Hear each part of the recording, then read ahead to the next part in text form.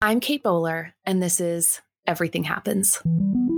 I'm a historian, author, aggressively fast walker, but lately, in a world that promises endless progress, even now in a pandemic, I've realized I just need to be a person. It's hard to give up on the feeling that the life you want is just out of reach, if only you tried. Eat this food, find that relationship, just get the kids graduated or the parents this kind of care. Only then will I feel different, better, whole. But that's not the way this works. When I was 35, I was diagnosed with stage 4 cancer. And here's the very fun thing about that. The world loves you better when you are shiny, when you are cheerful, when you still believe that your best life now is right around the corner. I've written multiple books on the history of the idea that you can always fix your life, so I'm going to be the one to say it. There are some things we can change, and some things we can't. And it's okay that life isn't always getting better. We can have beauty and meaning, community and love, and we will need each other if we're going to tell the truth. Life is a chronic condition, and there's no cure for being human.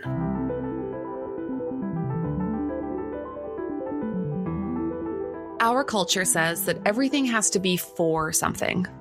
Reading is for self-improvement.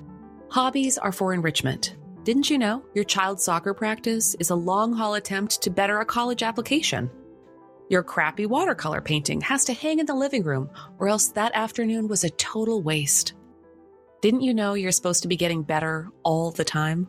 It's called hyper-instrumentalization, the obsession with use.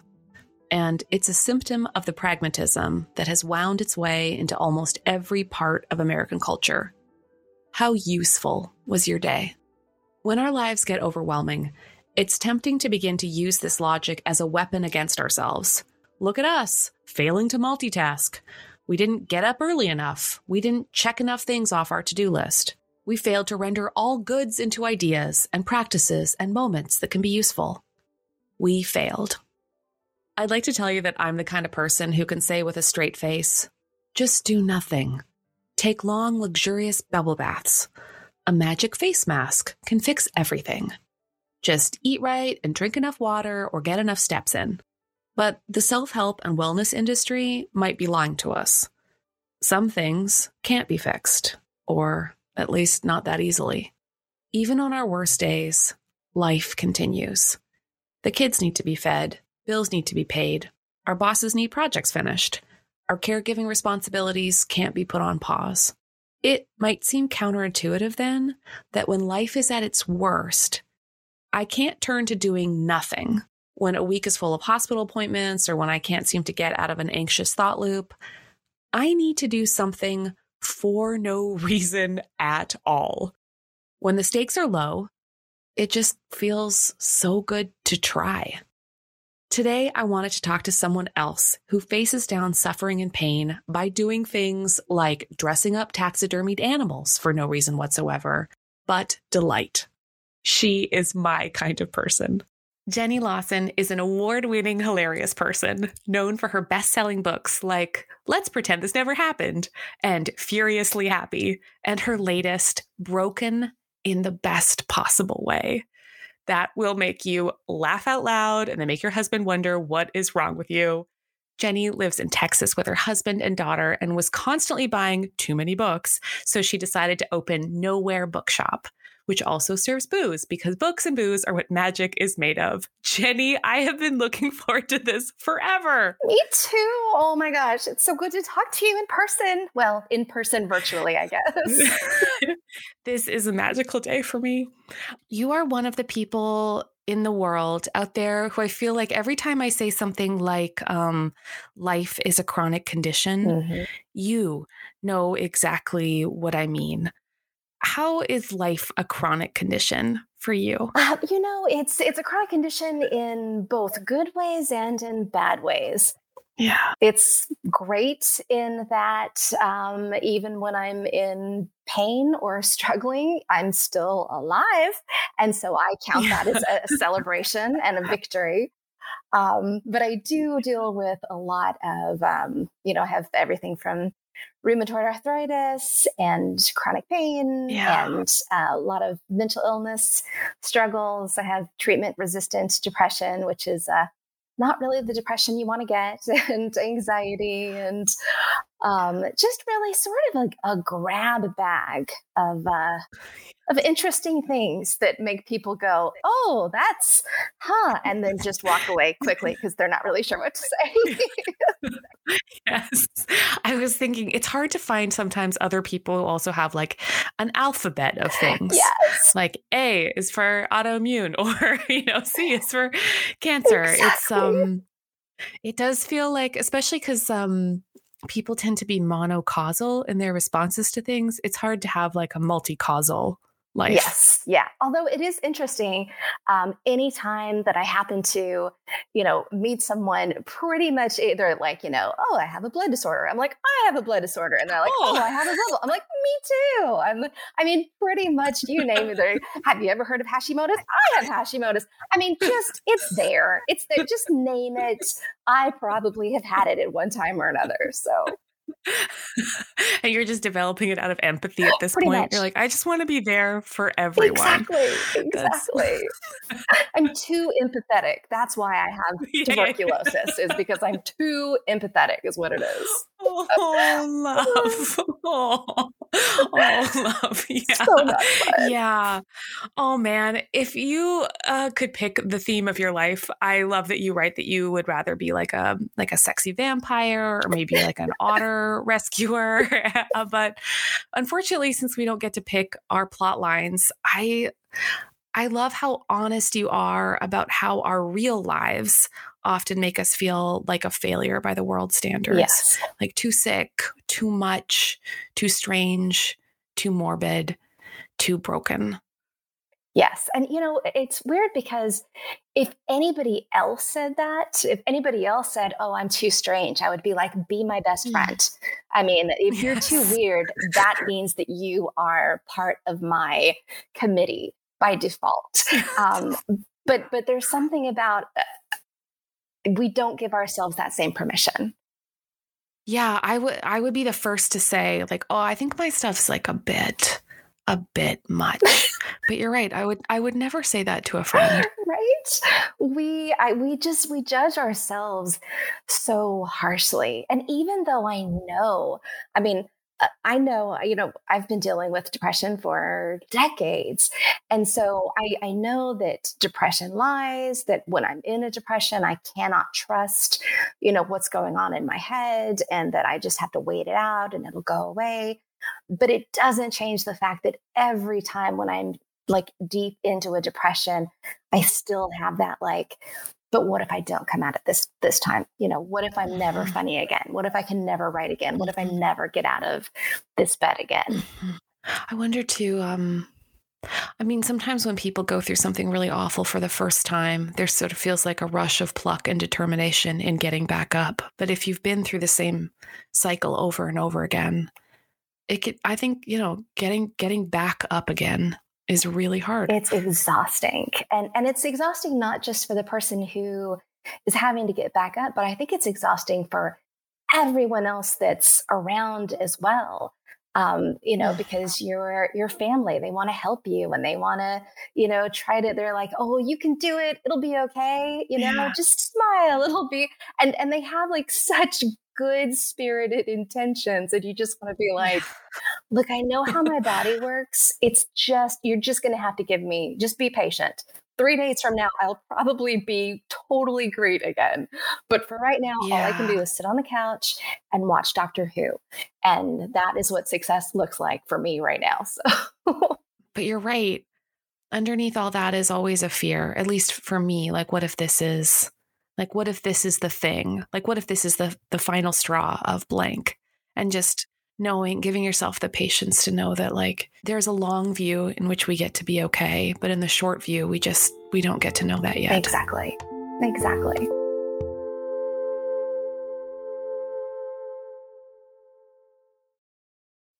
Jenny, the things I have wanted to immediately write to you after reading your books or your blog, or like when you say that with like a beautiful smile in your voice, I don't think people truly understand just how joyously weird that you or I are willing to be in order.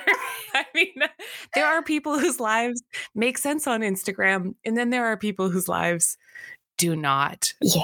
Could you, just for people who might not just have a I don't know, like a primer on the joy of truly weird things, like like I think you've given taxidermy, for instance, like a great name, like just a really taxidermy influencer.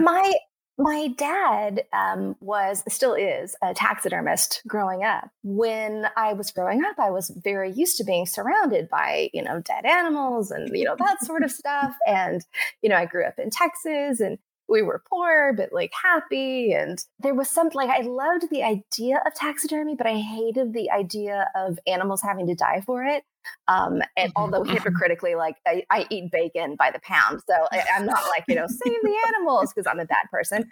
But I felt such a camaraderie when I would find these really old taxidermied animals in like flea markets and antique stores. And I thought I should bring these home and fix them. And so I would like make them wigs and put some makeup on them and put little hats on them and so my walls are just completely filled with all of these animals, and they're in their full thing. And actually it's really helpful because now we have I have a bookstore. And so I started bringing them up there, and I'm like, so I had this antelope and I named it Antelope Boleyn, and it looks exactly like Anne Boleyn. And I like made the whole thing, and I carried it up the store and hammered it into the wall. And I can't see anybody because I'm in isolation because I'm immune compromised.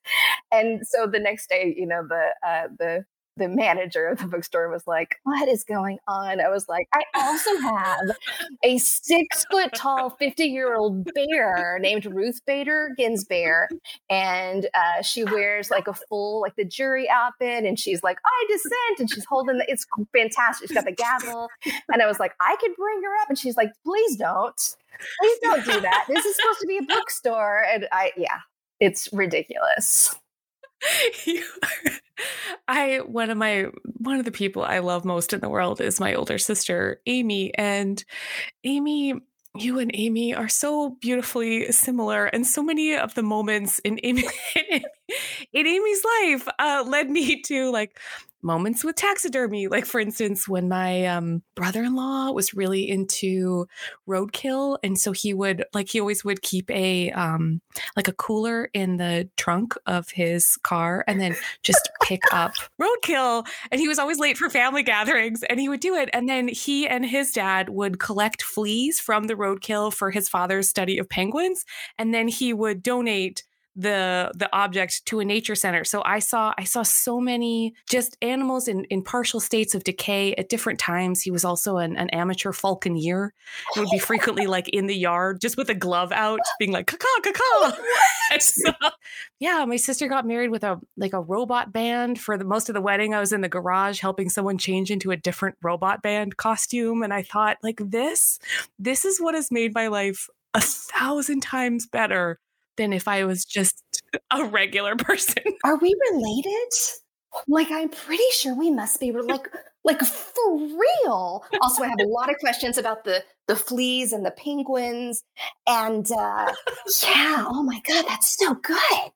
I have been convinced for some time, I am revealing it to you now, that I am pretty sure that we are somehow magically connected. I think we must be. Because in your brain, there's this amazing superhighway between delight, absurdity, and an ability to face the tragic in life and just like stay there. And that to me is a really, truly fantastic trio of qualities. I just don't think that there's enough joy in life in general, but in particular, if you deal with depression and anxiety and all of that, and you never know when you're going to fall into this terrible rabbit hole of depression. And so anytime that I have the opportunity to do something that is strange and funny and joyous and ridiculous, especially ridiculous. If I see ridiculous and I have the energy for ridiculous, I am doing it. Like I will be the person who rents a bunch of sloths for the house. I will be the person where my husband will walk out of a conference call and there's, a live what is it? It wasn't a koala. No, it was a wallaby. That's what it was. Wallaby, jumping across the house. If you're gonna, if you have to deal with the bullshit of daily life, you should also be able to celebrate the ridiculousness of it as well. Oh, I could not agree more. The worst things got, I get really into huge taste tests, like 50 ketchups. Is 10 ketchups enough? No, 50 ketchups. Or like driving around to world's largest, world's smallest, world's largest Paul Bunyan, world's smallest Paul Bunyan, not far away from each other. We need to go on a road trip because I love that. Oh my God, I totally do that. And do you ever look at, oh my gosh, what is it called? I want to say it's called American Roadside. Oh, Roadside America? Yes! Do you mean the greatest website of all time? I have the app. I have a million things bookmarked. Oh my God, I have the app too. Every time I go someplace, I'm like, oh, where's a famous horse buried? Okay. Where's that? Every single time I'm like, okay, take me, Roadside America. Take me to the weirdest thing you can.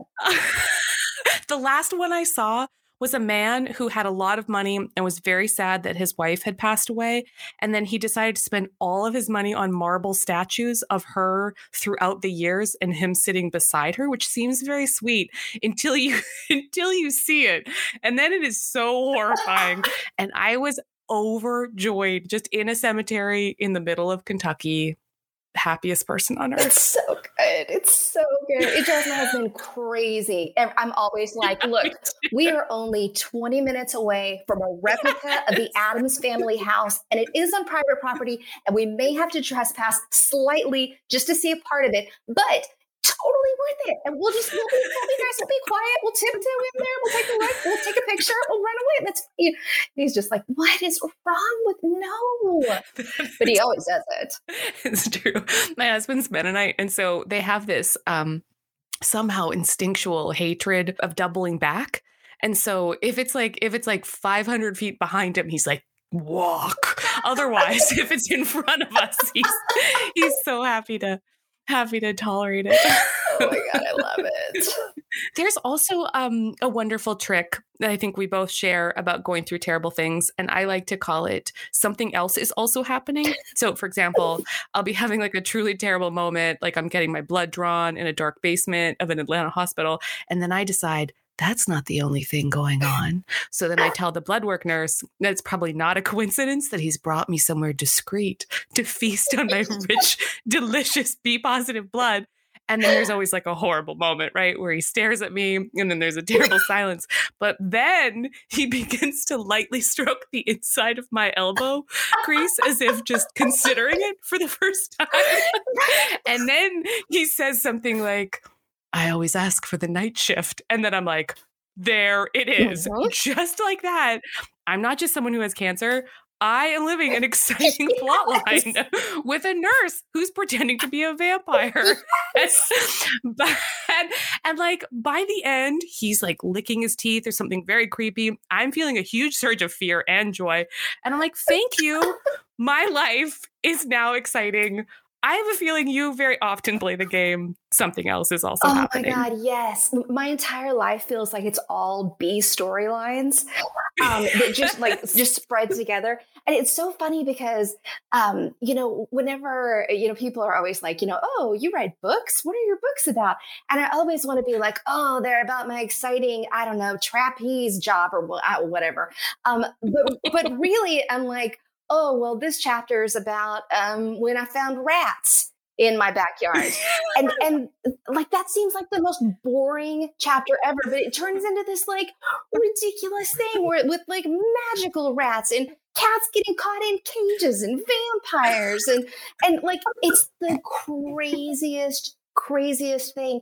And what I think is so funny is so often some of the best stories are the ones that I think like in maybe a normal person, quote unquote, would be like, oh, I don't even want to talk about this again, or this thing happened, I'm just going to block it out of my mind. And those are the moments that I'm like, oh no, this is the relatable thing that people are going to be like, oh my God, I thought it was just me. You're like, dig in, yes. because it's just about to get good. You are amazing at sharing the spectacular joy of embarrassing moments, which you beautifully call the art of mortification. Like, could we just give some examples of just incredible moments that other people would have and then be like, let's just tuck that one away for never. But you're like, no, this is getting center stage. Yeah. So what happened was a couple of years ago, I wrote this just like a throwaway tweet that was just something like, I was at the airport and I was buying peanuts, and the lady said, enjoy your flight. And I said, you too. And then I was like, I could never come back to this airport. And all of these people started responding with like, oh, you think that's bad? Let me tell you what happened to me. I got into a stranger's car thinking it was my mom's car that she was picking me up. And I had this whole conversation in the car before I turned to realize a stranger was looking at me. And all of these people, I mean, one after another, there were thousands of people sharing these stories that were so hilarious. I literally had like tears rolling down my face. I had to keep cleaning my glasses because they were so like spotty from crying. It was absolutely brilliant because nobody wants to be like, oh, look at how skinny I am. Can you see my hip bones? Oh, look at I own 4 boats, or I don't know, whatever.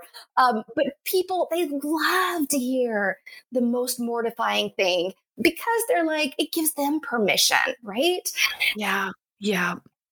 I love knowing that people have such a low, when they make a mistake, then they want to like burn the gas station down where they accidentally said it. It does give us permission to stay there a bit longer and realize, like, you're right. Maybe the most normal thing about us is that we are almost always on the verge of embarrassing ourselves irreparably. Constantly. And what's also so great is that every single time when you read them, you don't read them and laugh at them. Like, you read them and you're like, oh, sweet honey bunny. Like, I just want to hold you. Yes. I just want to tell you it's okay. And then I'm like, why can't we do the same thing to ourselves?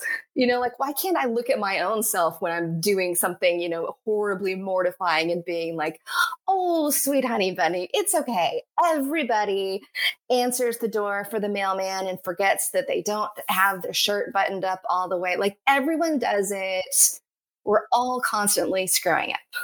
It's so true. I love your like very generous humanity, because there's a version of ourselves that I think that we would just prefer to be like, I don't know. I mean, there was a bit there when I thought like, oh no, that's great. Cancer is going to make me really existentially honest, and I'm just going to be really great with the real stuff of life. And then 2 seconds later, you're like, mad when a fingernail falls off, and you're kind of wishing your hair looked better, and you're like looking at people from high school resentfully. Like, it is like being a person is kind of awful in perpetuity. It is. It is, and it never stops. Yeah. You don't. You have this idea of like, oh, this struggle is going to make me deeper and braver, and it doesn't. It doesn't. Yeah. It can just make me tired and petty. It makes me exhausted. Yes. It makes my house is a mess. I haven't changed the kitty litter in 4 days. That's what it is what it is. If you came over to my house, you'd be like, oh, well, this is, you live in squalor. I see. Okay. And then I would say, look, no one has been inside my house for a year, so I can't look at it with fresh eyes. It's supposed to be a mess, right? Please tell me everyone is living in these piles of messes.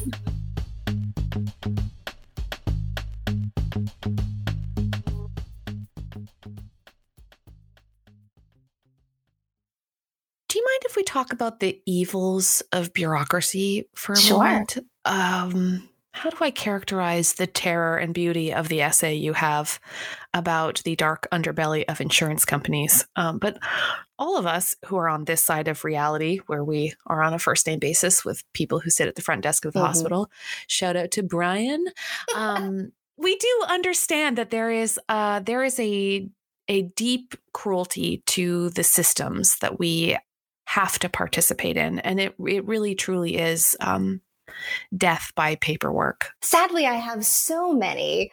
As I would say, probably anybody who has a chronic health problem, just to get treatment is just almost impossible. And, then to have your treatment actually covered is a completely different battle. So, for instance, with my my long running, and I have so many between, injections that I take for RA and TMS, and like there's so many, every single one is a different fight. But the one that was the most frustrating for me is that my antidepressants aren't covered under most insurances because I can only take the brand name because I have a reaction to the generic. And so they're like, okay, we're not gonna pay. And it's like hundreds of dollars. And I already pay like the most I possibly can on insurance. Like I have the best plan, and they immediately are like, no, we're not going to pay for it. And all I'm asking for are just antidepressants. I just want something that will make me not want to kill myself.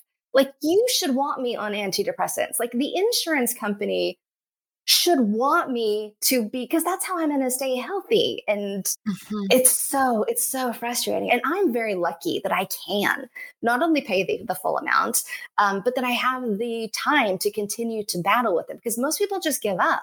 Like, it's so exhausting. Yeah. And especially when you're dealing with, chronic pain or depression or the things that make you absolutely exhausted, and you already feel like, I'm not worth this effort. I'm not worth the money that I'm spending and the time that I'm spending. Maybe this is a sign. And so not only do you have to fight against yourself, but you have to fight against this insurance company who is repeating all the lies in your head saying, you don't really need that. You don't, it's too expensive. You're fine without it. This is all in your head. And literally, yes, it is in my head. And that's what I'm trying to fix. But anyway. Yes. Oh, I loved that essay. I've never seen anyone write so beautifully and openly, because there was a season in my life when I'd say 20 hours a week was just having this fight with insurance companies and then dealing with bill collectors. And I was so embarrassed to not be able to out navigate a system. But I'm just going to quote you for a moment here. But you write, I'm not the only one you've done this to. You've left thousands of people alone and desperate and untreated. And like, it just felt wonderful to not feel quite so embarrassed, to be quite so tired. Yes. That the cost to the sufferer is not just the pain of the diagnosis and the treatment and the problem. It's having to suddenly be part of a bureaucratic jungle that there is no clear escape from. Exactly. And there are no real rules. And it's so ridiculous, because first of all, everybody should be taken care of. I mean, nobody should have this fear, whether you have insurance or you don't have insurance. It's absolutely exhausting. I know. I'm looking for a permanent apology from a woman named Linda. It's always Linda. Always Linda. The world you're describing is it's a very middle place that we so often find ourselves in. It's this place between sick and healed and healthy and whole, and a depressive mind and one that can see a path forward. It really does put us in a very chronic place. Mm-hmm. It's a liminal place, like an in between of, are you okay? Are you not okay? And you so want to appreciate the fact that you're not all the way at the not okay, but you're also so far from the okay. And so there's just that constant of like, I feel like I should be happier than I am because I am so lucky that things aren't worse. And then that cognitive dissonance can be even worse because you're like, okay, but why do I feel so horrible? Like, why am I always so scared? Why am I still have these days where I struggle? Yeah. I feel like I'm always being punched in the face with the word lucky. Like just when I think I'm like almost making peace with something that I'm like, well, I guess you're lucky that you, and then that's it. I just topple right over. Oh my God. There's so many times I'm like, okay, well, luckily I did not end up in a wheelchair in this last year. And I'm like, is that really luckily? Is that really what that word means? I feel grateful, but also shouldn't that just be a given? I don't know. Oh, you need different words. I want more. How about just not cursed? I feel very not cursed for the last 365 days that have kept me from a wheelchair. Like, what? Yay for not cursed. Right? I want to put it on a t-shirt. And like, if I'm wearing that shirt, people will be like, oh, she's having a good day. She's not cursed. She's not cursed today. I know.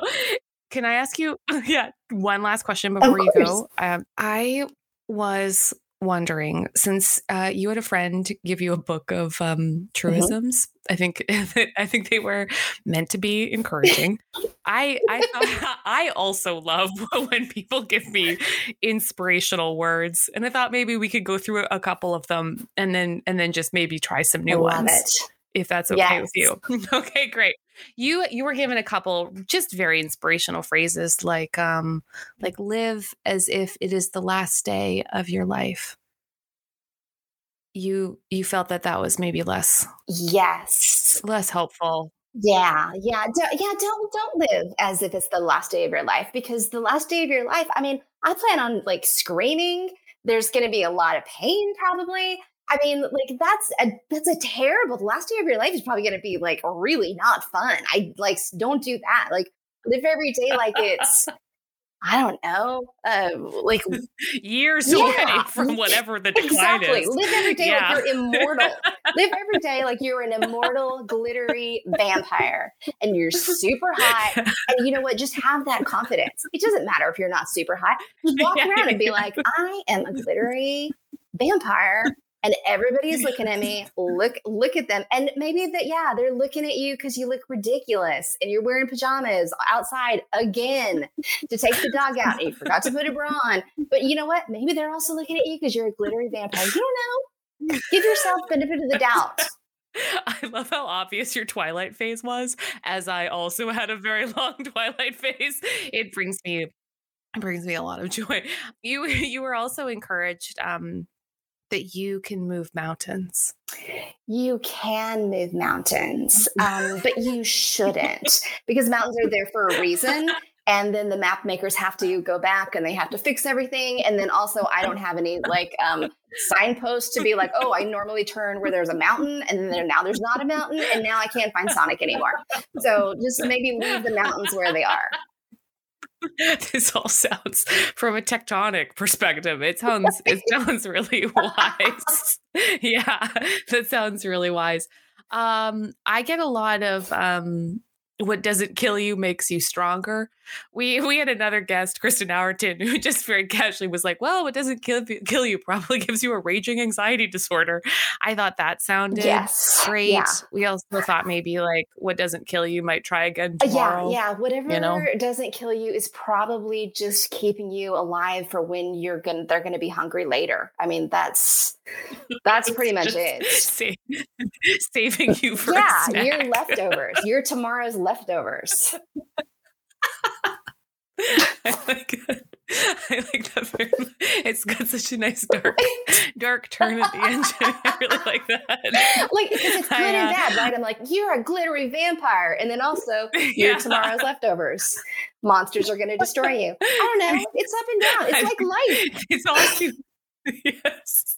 I think the one that's been driving me crazy lately is just choose joy. I get a lot of choose joy. Oh my God. I'm so not a fan of that for a billion reasons. Most obviously because who wouldn't if you really do have a choice? And then just it's like bankruptcy or joy. Exactly. I mean, you pick. Yeah. Choose not dying of polio. Oh, I'm so glad you told me that, Laura. Thanks. Fucking what? I don't know. It's so ridiculous, Choose being born in a country that takes care of you. To choose I don't know. I didn't choose. None of that is being chosen. I can't. What? I love it. Also, I think that every sentence should end with a ...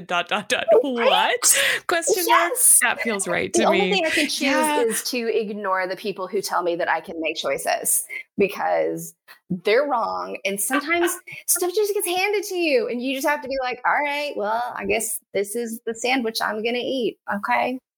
Jenny, I have wanted this conversation for so long, and it's because you just show us so much beauty and humor and absurdity and taxidermy. And thank you just so much for sharing your gorgeous self with me today. Well, thank you. You is great in all your forms.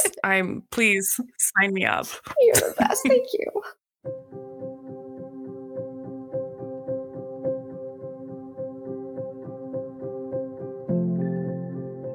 Our minds and bodies are beautiful and fragile, and sometimes completely unreliable. So if you're having one of those days where you don't feel like you can trust what your brain is telling you, can I offer you this blessing? Settle in, maybe close your eyes. Unless you're driving, then please don't. But take a deep breath. Maybe chronic pain or an autoimmune disease with no simple solution has convinced you that there is no end in sight. Maybe you feel underwater in grief, overwhelmed by loss, and have no idea how to take your next breath, let alone make it to tomorrow. Maybe you still haven't found the right treatment, the right medicine, the right regimen, the humanity in the insurance company, and you're so tired of trying. Maybe your mind is a little glitchy. If that is you, bless you. Blessed are you who find it hard to get out of bed or off the couch, for whom motivation is hard to come by, and even taking a shower feels like a massive accomplishment. You who sometimes wonder if you will be missed at all. Oh, friend, may you remember that you are not the bad thing. You are not your disease or your mental illness or your sorrow. It might be tempting to believe that you are irreparably broken, that nothing will ever get better, that this is as good as it gets. Blessed are you who feel fragile, who feel the weight of humanity on your shoulders today. Fragile in body and in mind. You who need reminded that you are wonderful, beautiful, a treasure to behold. If you are having a particularly dark day, may you find a little light and levity in the absurd, a ridiculous hobby for no reason whatsoever but to keep your mind occupied and your hands busy. A funny TV show you can get lost in. The kindness of a friend or neighbor or stranger or doctor. The right word of encouragement at the exact moment you need it. I'm going to tell you something my sister said to me on a particularly terrible, terrible day. She said, "Yes, the world has changed, dear heart, but do not be afraid. You are loved, you are loved, you are loved. You will not disappear. You are here. Put your hand over your heart. Feel that steady, beating pulse. The life running through your veins, the rise and fall of your chest. Your body living, without you having to remind it to. So, hold on, dear one. This feeling will not last forever. You are not alone in your terribleness. You are loved, you are loved, you are loved."